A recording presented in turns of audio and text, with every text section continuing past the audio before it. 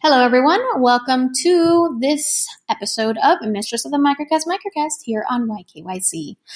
So, I have to admit that with everything I've heard, people discussing things, amazing things, incredible things they've discovered on these journeys, on shrooms or on LSD or just simply by microdosing, it really does sound amazing. And I will admit to you guys that I am curious, definitely.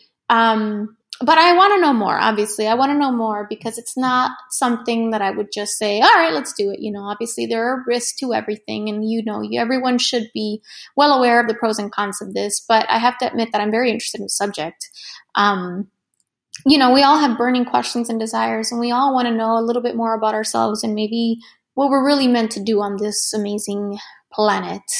And if microdosing or LSD or shrooms or something were to be able to really help me figure it out, I'm sure I would consider it. I definitely think I would. I mean, again, it isn't legal, so it's obviously something that you have to consider.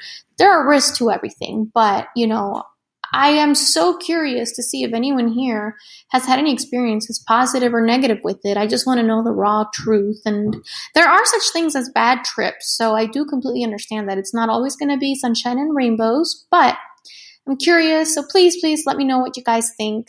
Thanks so much for listening.